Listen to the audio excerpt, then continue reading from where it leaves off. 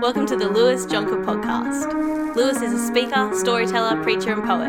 Hope you get something out of this talk. Well, I've done a lot of study for this sermon. Too much. The problem is when you do a lot of study is you end up having a lot of things to say, and then you realise these people probably don't want to sit here and listen to me speak for 3 hours. And so I created my slides, and in the midst of creating my slides, I had some favourite slides, which I had to delete from my PowerPoint because there was just too many slides. And in the midst of all my research for this sermon, I have panicked over the last 24 hours thinking, how could I possibly preach it? But in our PM service a couple of weeks ago, Pastor John taught us a prayer in Auslan. And it goes, Spirit, lead me. And so this morning I am praying that the Spirit would lead me. One of the things I had fun with during my research was AI, artificial intelligence. They do some crazy things with artificial intelligence.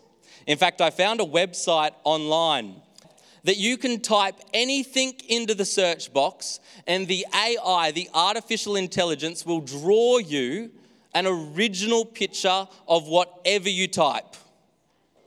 It takes all the information from the internet and the world, and it comes up with an original picture, which you can even copyright and sell because it is an original artwork, AI. So, of course, I typed in Jesus eating a pizza.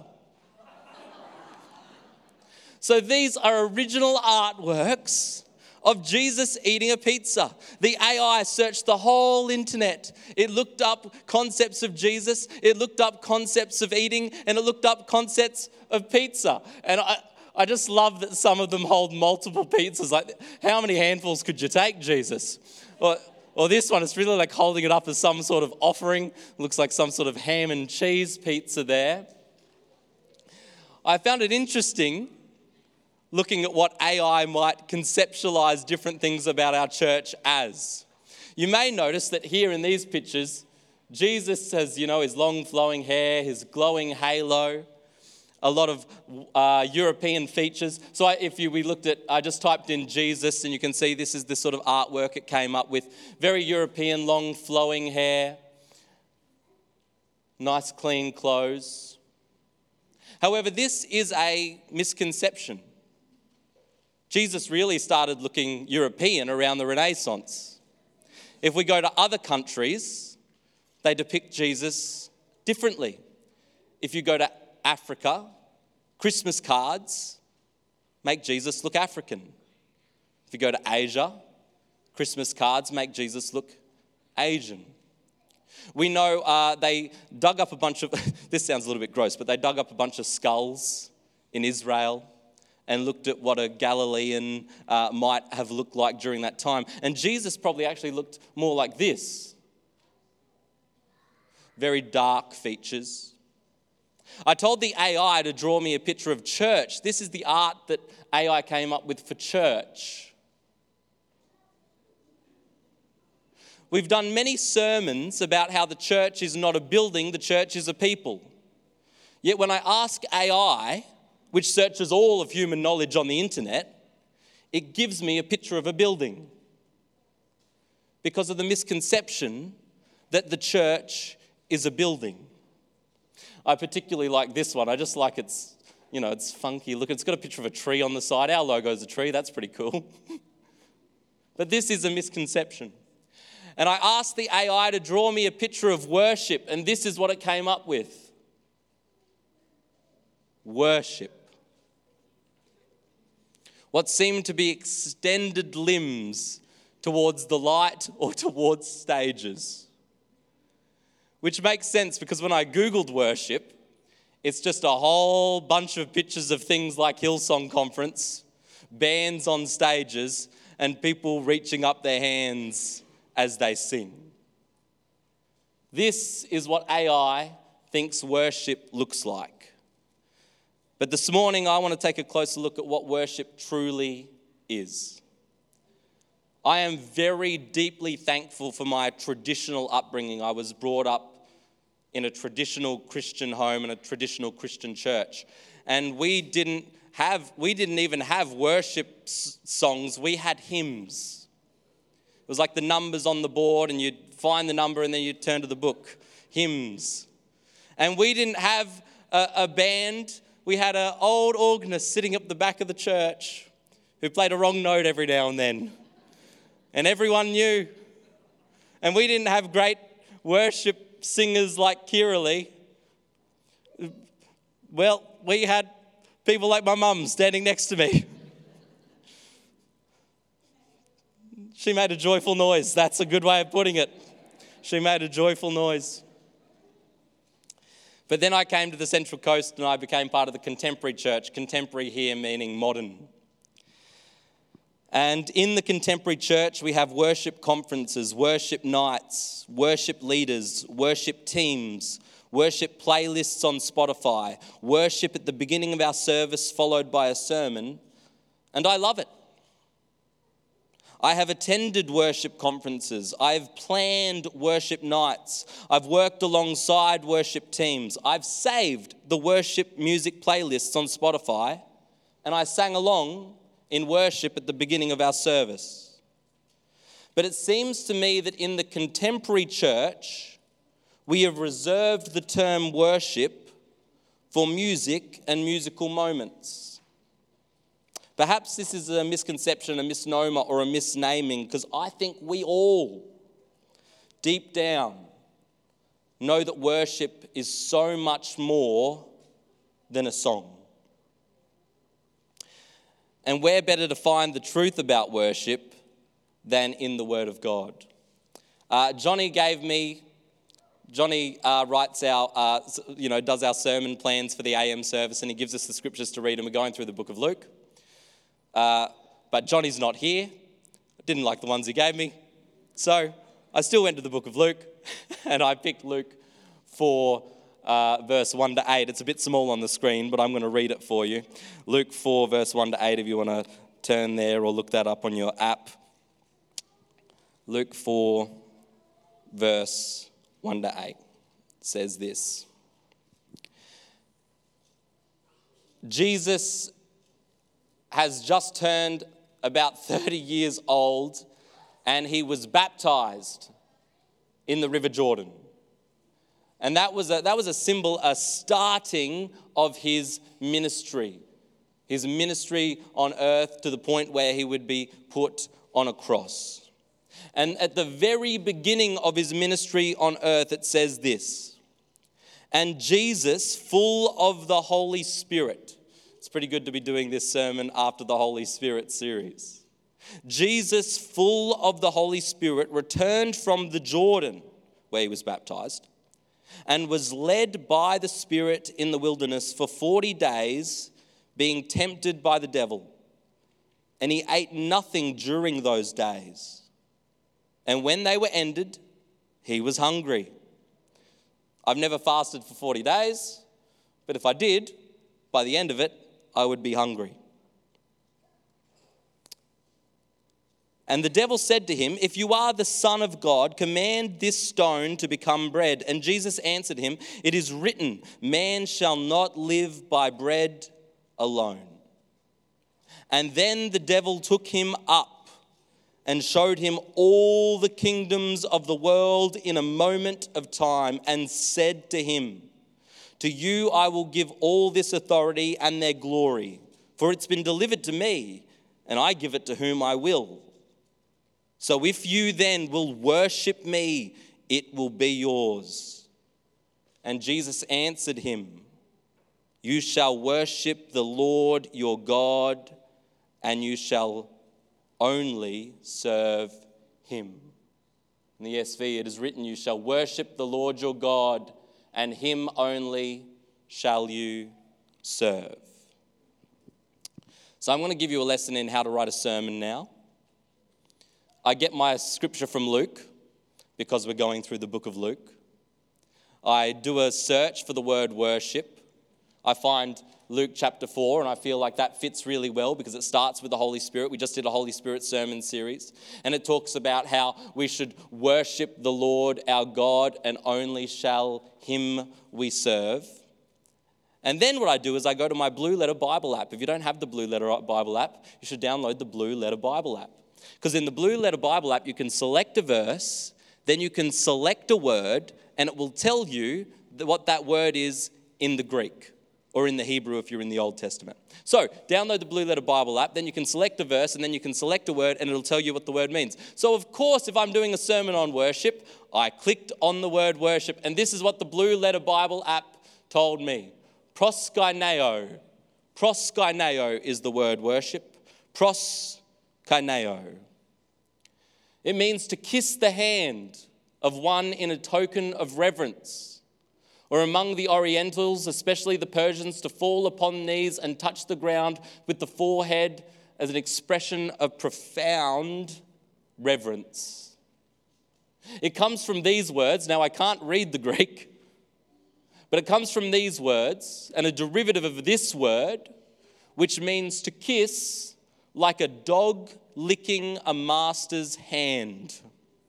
So this word here is literally the word dog, and it's a derivative of the word dog, and meaning to kiss like a dog licks the hand of its owner. My good friends Josh and Sienna Corkill recently got a new puppy. I don't mind animals. I much prefer dogs to cats.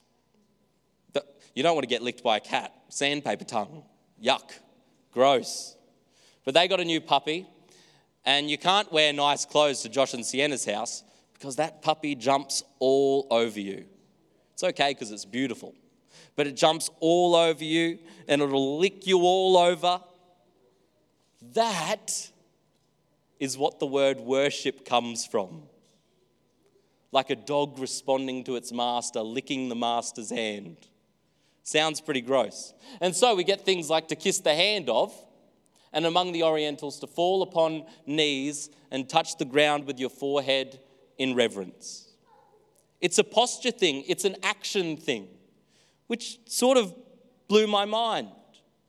It almost looks the opposite of the AI image I showed you at the start, which is high-reaching. The word worship in the Bible is almost low-reaching, which is sort of blew my mind a little bit, sort of messed with my conceptions. This is important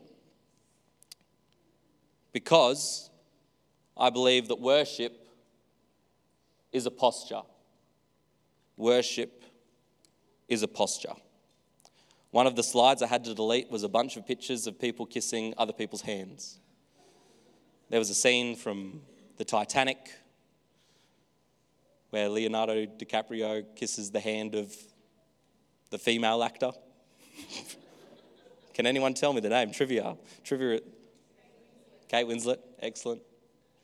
There was a picture of someone, a member of the royal family, kissing the hand of the Queen as a show of reverence. And there was a picture of world leaders kissing the papal ring of the Pope in the Vatican as a sign of reverence and a sign of respect. And then when I Googled to kiss the hand of, there was just a bunch of pictures of wedding day photos and relationship photos of like people kissing the hand of their partner. And what a beautiful image of worship. And then I was thinking about touching the head, the ground with your forehead in like Oriental or Persian areas, Middle Eastern areas. And obviously that reminded me of my trip to Israel. And on my trip to Israel, the Holy Land, 5 times a day, speakers all over the city blast the Muslim call to prayer. And good, faithful Muslims, when they hear the call to prayer in the Holy Land, will get out their mat and they'll fall to the ground. And you would have seen this in movies, you would have seen this, and they literally touch the ground with their forehead. Almost as if in these Middle Eastern cultures, They've remembered what the word worship in this context really means. Now, of course, in the West, we don't necessarily worship others in that way. When the Prime Minister comes to town, I don't get on my knees and put my head to the ground, nor do I kiss his hand. In Australia, we actually don't do much as way of respect for our politicians, so maybe that's not a good example. But if the Queen came, I think we'd all be waving and cheering, and we'd probably have our phones out filming it for Instagram. In the Western culture, it seems like rising is the posture of worship. When I go to the Mariners and they score a goal and we rise to worship, it's a high reaching. That seems to be what the posture of worship is in the West. But here in a Baptist church, well, to be honest, I prefer Baptist worship hands down. Thank you, David. I knew I'd get at least one laugh.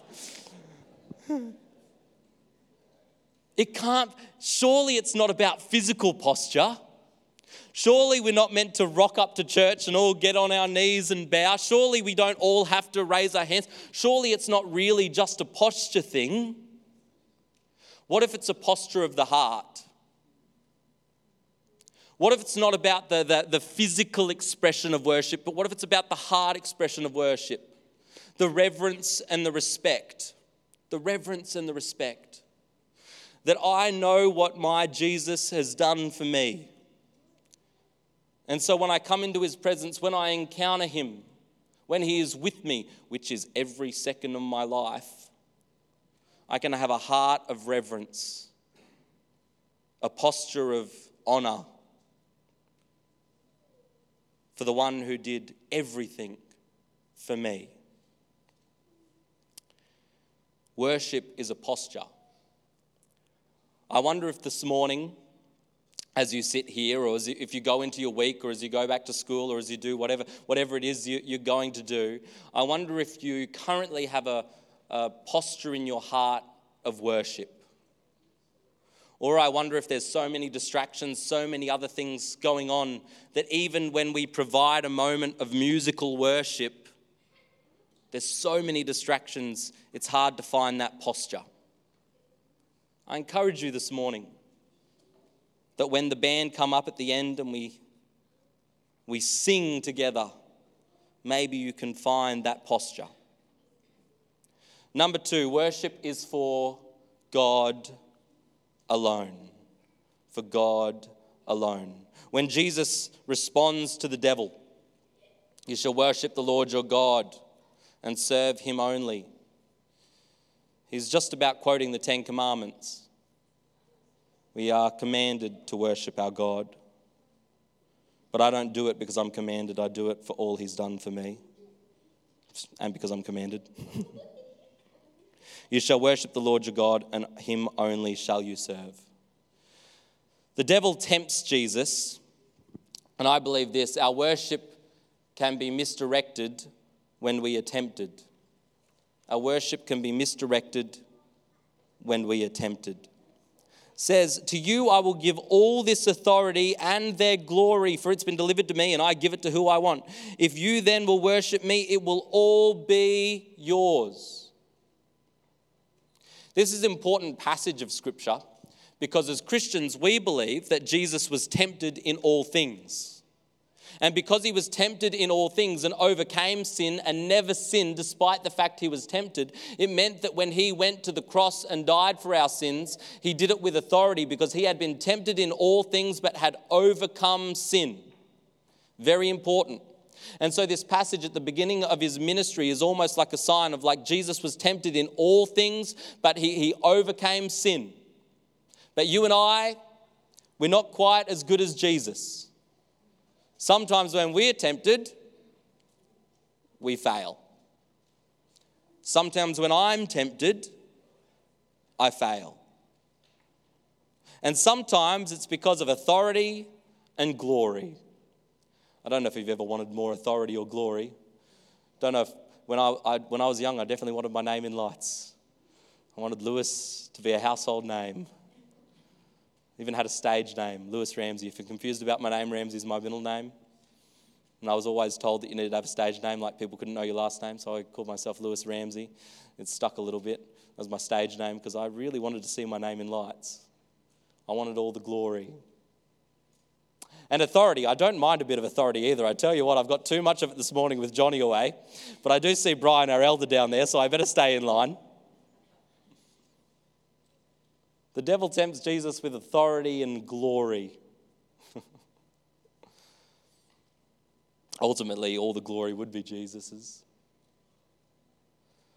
But it wasn't because his name was in lights. I mean, his name hung above him on a cross. King of the Jews. What is it that can distract you from worshipping God? We can worship a lot of things in this life. We can worship our career. Sometimes we can put our career above God or our own families. What's the song? Cats in the Cradle and the Silver Spoon. That song was written because people sometimes put their career above other things. We can put our this is sport. Sport's a good example. Sport's a great example. Now, I'm all for skipping Sunday night church to watch a football game. And there are churches that would preach that if your kids have sport on a Sunday, take them out of sport on a Sunday. But I'm not going to be that hardcore. If you play sport on a Sunday or you have a football game to watch, just make sure you're setting time aside elsewhere in your week. Don't let it consume your entire life and your entire week. Make sure you're setting space apart, like the commandment. Remember the Sabbath and keep it holy. I don't think that's just about a particular day. In the Old Testament, it was more of a Saturday anyway, not a Sunday. I don't think it's about a particular day. I think it's about make sure there's time in your week to worship your God and remember what's most important. Because our career and sport can overtake that. So if your kids play sport on a Sunday and they're going to be a world champ, let them.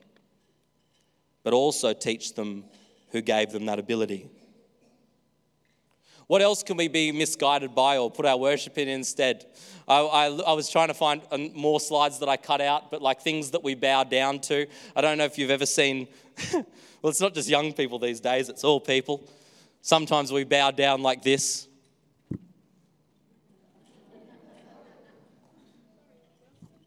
At the dinner table, at church.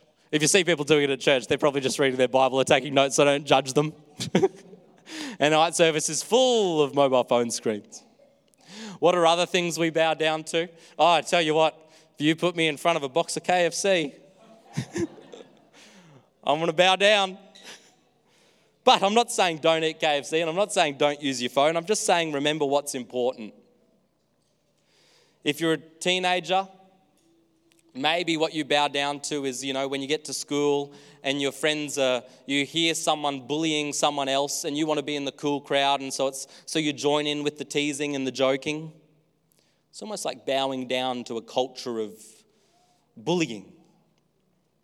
Or maybe you're about to head into uni, or you're a uni student that's taking up all of your time, and you've got like a goal and obsessed, and then you start hanging out with when you guys get to uni.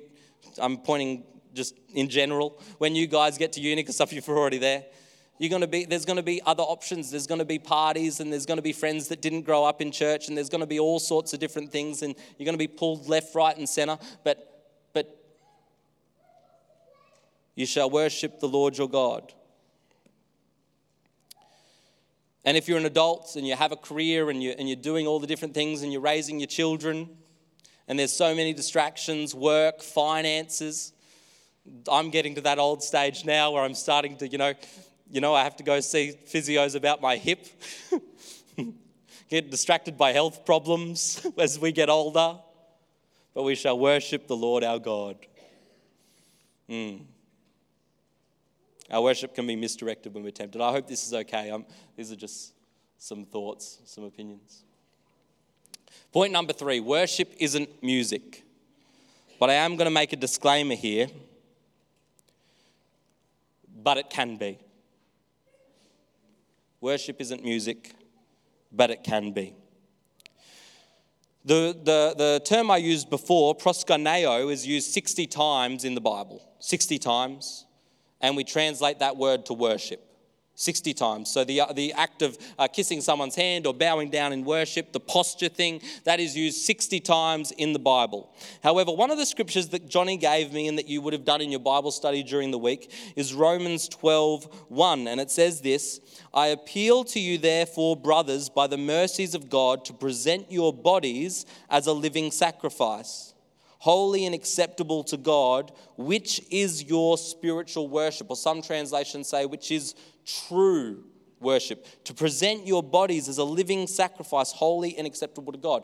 But this is not one of the 60 times that proskuneo is used. In fact, I think it is a bit of a misnomer, a bit of a mistranslation, because other parts of the Bible translate this word to service. It's just that whoever translated the ESV and the NIV, not the King James because they use the word service, but the ESV and the NIV, they just decided, well, in this context, we're going to use the word worship instead of the word service. Does that sort of make, it's sort of weird conceptually, theological, I get it's a bit like wordy talking about the translations and whatnot. But my point here is to say that this Bible verse isn't talking about like proskuneo, it's not talking about the posture, it's talking about service. And so the Bible verse could say, I appeal to you therefore, brothers, by the mercies of God, to present your bodies as a living sacrifice, holy and acceptable to God, which is your spiritual service. Which means the people who translated the Bible believe that service, we all do different types of service. We have people who serve on the stage as musicians. We have people who serve outside doing car park. We have people who serve on our information desk. We have people who serve in our children's ministry. We have people who serve. You would have noticed driving in this morning that the potholes are fixed. Oh, that got a really good response. Can we just applaud the person who gave their spiritual service to the potholes? That is a spiritual service. And all those things can be done with a heart posture of worship. All those things can be done with a heart posture of worship. So it seems like the Bible translators themselves believe that serving is worship, as well as a posture.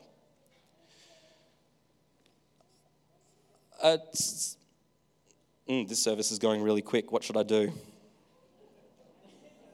Keep going. Worship isn't music, but it can be. Part of my thoughts on corrective theology is that the English language sometimes fails us. Like I said at the beginning of my sermon, we seem to use the word worship and music as sort of synonyms. And music can be worship. And we can sing with a heart posture of worship. But the two words are not synonyms. I think one of the things that my generation is called to is to help with some of our language, some of our misnomers, and some of our misconceptions. There's a lot of words in the modern church I don't like. This is Lewis's opinion, so come speak to me after if you want to talk about it, because I'm just talking about there's words that Lewis doesn't like in the modern church. I don't like the word leadership, because in the Bible, leadership is meant to be upside down, it's meant to serve. Yet we go to leadership conferences if we have positions of authority and power. But leadership is not about authority and power, it's about serving. And so I don't like the term leadership because in English, in our modern world, we think of leadership as like the CEO or the manager. But in the Bible, the word leadership means something completely different. So when we use that word, it's a misnomer. I know I sound weird, I sound crazy, come talk to me afterwards, but let me give you another one. Reverend. Reverend. Maybe one day I will be a reverend. Reverend meaning to be revered, as if the man of God who becomes a reverend should be revered. Maybe that's okay. The Baptist Church does it. A lot of denominations do it. But I've always been taught to revere God, not man. And I respect pastors. I respect elders. I respect all different sorts of people. But there's something that makes me uncomfortable about using that word for someone in a position of power. Are you with me? Do you sort of understand what I'm saying? I'm not saying we should change these things, because we're always going to go to leadership conferences, and I have a youth leadership team, and we use the word fine, and I love the word reverend. Pastor Craig is Reverend Craig Corkill, and I love to call him Reverend Craig Corkill. And the truth is, I do respect and love Pastor Craig and all our reverends in our Baptist denomination. I just don't like the words. Worship is a little bit similar for me. Now, I am fighting against 200 years of contemporary theology here. But I am deciding, after speaking with what I called our youth worship director, Josh Corkill, that in youth, our generation is going to start trying to use the terms more properly in youth. I don't expect that of the church, because it's not my decision, and also sometimes words mean a lot to us, and that's important. But in youth, I want to start correcting our language for our young people and our teenagers. And so Josh Corkill will now be known as the music director. And when we have a time of music at youth, we're going to call it music or musical worship, because music can be worship, so it could be musical worship. And we're going to stop using the term worship leader. We're going to start using the terms lead singer, backing singer, things like that. Because worship can be music, but it isn't always. And I want to make sure the next generation coming up starts to use language properly. I don't think we should change that in our modern church, because we all know heroes, past and present, who we call worship leaders, who are called to lead our congregation to have a heart posture of worship. And I understand that conceptually. I did a Bible college subject at the Pentecostal Bible College for my diploma, not my bachelor, but my diploma on the topic of worship. And there was all these information about like a worship leader is called to lead the congregation to have a heart posture of worship. And we all know heroes, past and present, who we've called worship leader. So I don't want to strip anyone of that title or we all have heroes who we remember being worship leaders, and I don't want to strip those people of their titles. But the next generation can start to change our language, so that we can make a difference in the world for the next generation of church and leaders. Maybe the next generation isn't meant to refer to church buildings as church. Maybe the next generation of leaders isn't meant to call people in positions of power like me with a microphone our strong and mighty leader. And maybe the next generation isn't meant to refer to all music as worship. Just my opinion. And I'm happy for you to do your own research. But as I've done my study, there is no other response I can make but to change the language in our worship ministry. In saying that, I want to affirm that, oh my goodness, Kiralee and Josh, this morning, boy, did you lead with a heart of worship. And when we sang Cornerstone and the saints were singing, I felt like we as a congregation came together with a posture and a heart of worship. So thank you for leading us in our moment of worship this morning. But I do think our English language fails us.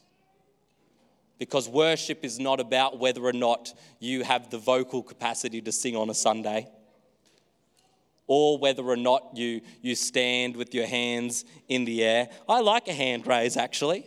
Have you all seen the video? It's like, I don't mind, I hold the TV. Don't mind it. Yeah, big fish, little fish. Yep. That's a really good YouTube video. I don't mind it. I don't mind a bit of a hand raise. But a lot of you don't, and that's okay. And I don't mind a bit of a sing-song if I can find the notes. Half the time I can't. I have a very limited range. When you see me sing with my guitar, it's not that impressive, because if I was doing in any other key than E or G, most of you don't even know what that means, I wouldn't be able to do it. So I don't mind standing here, but worship isn't about whether or not you have the capacity to sing or whether you have the capacity to raise your hands. It's about a posture of the heart. It's about sometimes when we come and sing, we are kneeling in our heart. Similarly, our worship team that serves on the info desk, when they're giving you information and handing you the cards, Sometimes they're not just handing you, they're not just doing the physical things. Sometimes on the info desk, they're kneeling. Or when a good friend was out there shoveling the sand for the potholes, yes, he was doing the physical thing, but he could have been our worship team member that was out there doing the potholes. Perhaps he was kneeling. And I know the man who was doing the potholes, and he absolutely believes that that's an act of worship. And our worship team that serves with the kids, oh my goodness, thank you. I don't think I could do it. Youth are hard enough. But I wonder if you're not just in there teaching kids or doing whatever. I wonder if when you're in there teaching the kids, it's not just like what you're physically doing. I wonder if you're the worship team in the church that's... And our English language fails us a bit. And so tonight we're having a worship night. And I'd love you all to be there, a worship and prayer night. But it's not because we're singing. There's going to be a lot of singing, but it's not because we're singing. It's because tonight we are going to come together and we're going to have a posture of worship and serve no one else. Our English language seems to fail us. I'm finishing early, so maybe we could do extra songs at the end if you've got one in your back pocket. Sorry? Yes, because music can be worship. Music can be worship. Our English language fails us. And I think the best translation is in Auslan. So I want to teach you a prayer. Can I teach you a prayer? The first one's simple, it's God. And there's a few variations, but the variation I'm going to teach you goes like this. You tap your hands together and you point towards the sky. God. God. We as you touch both shoulders. We. I love this translation of the word worship. It's my favourite translation of the word worship. Worship. What a beautiful translation of the word worship. And you is to point to the person you're talking to, so we can point to the sky. God, we. Oh yeah, we'll practice again. Because I'm getting lost. God, we worship you. Will you pray with me? You can follow me.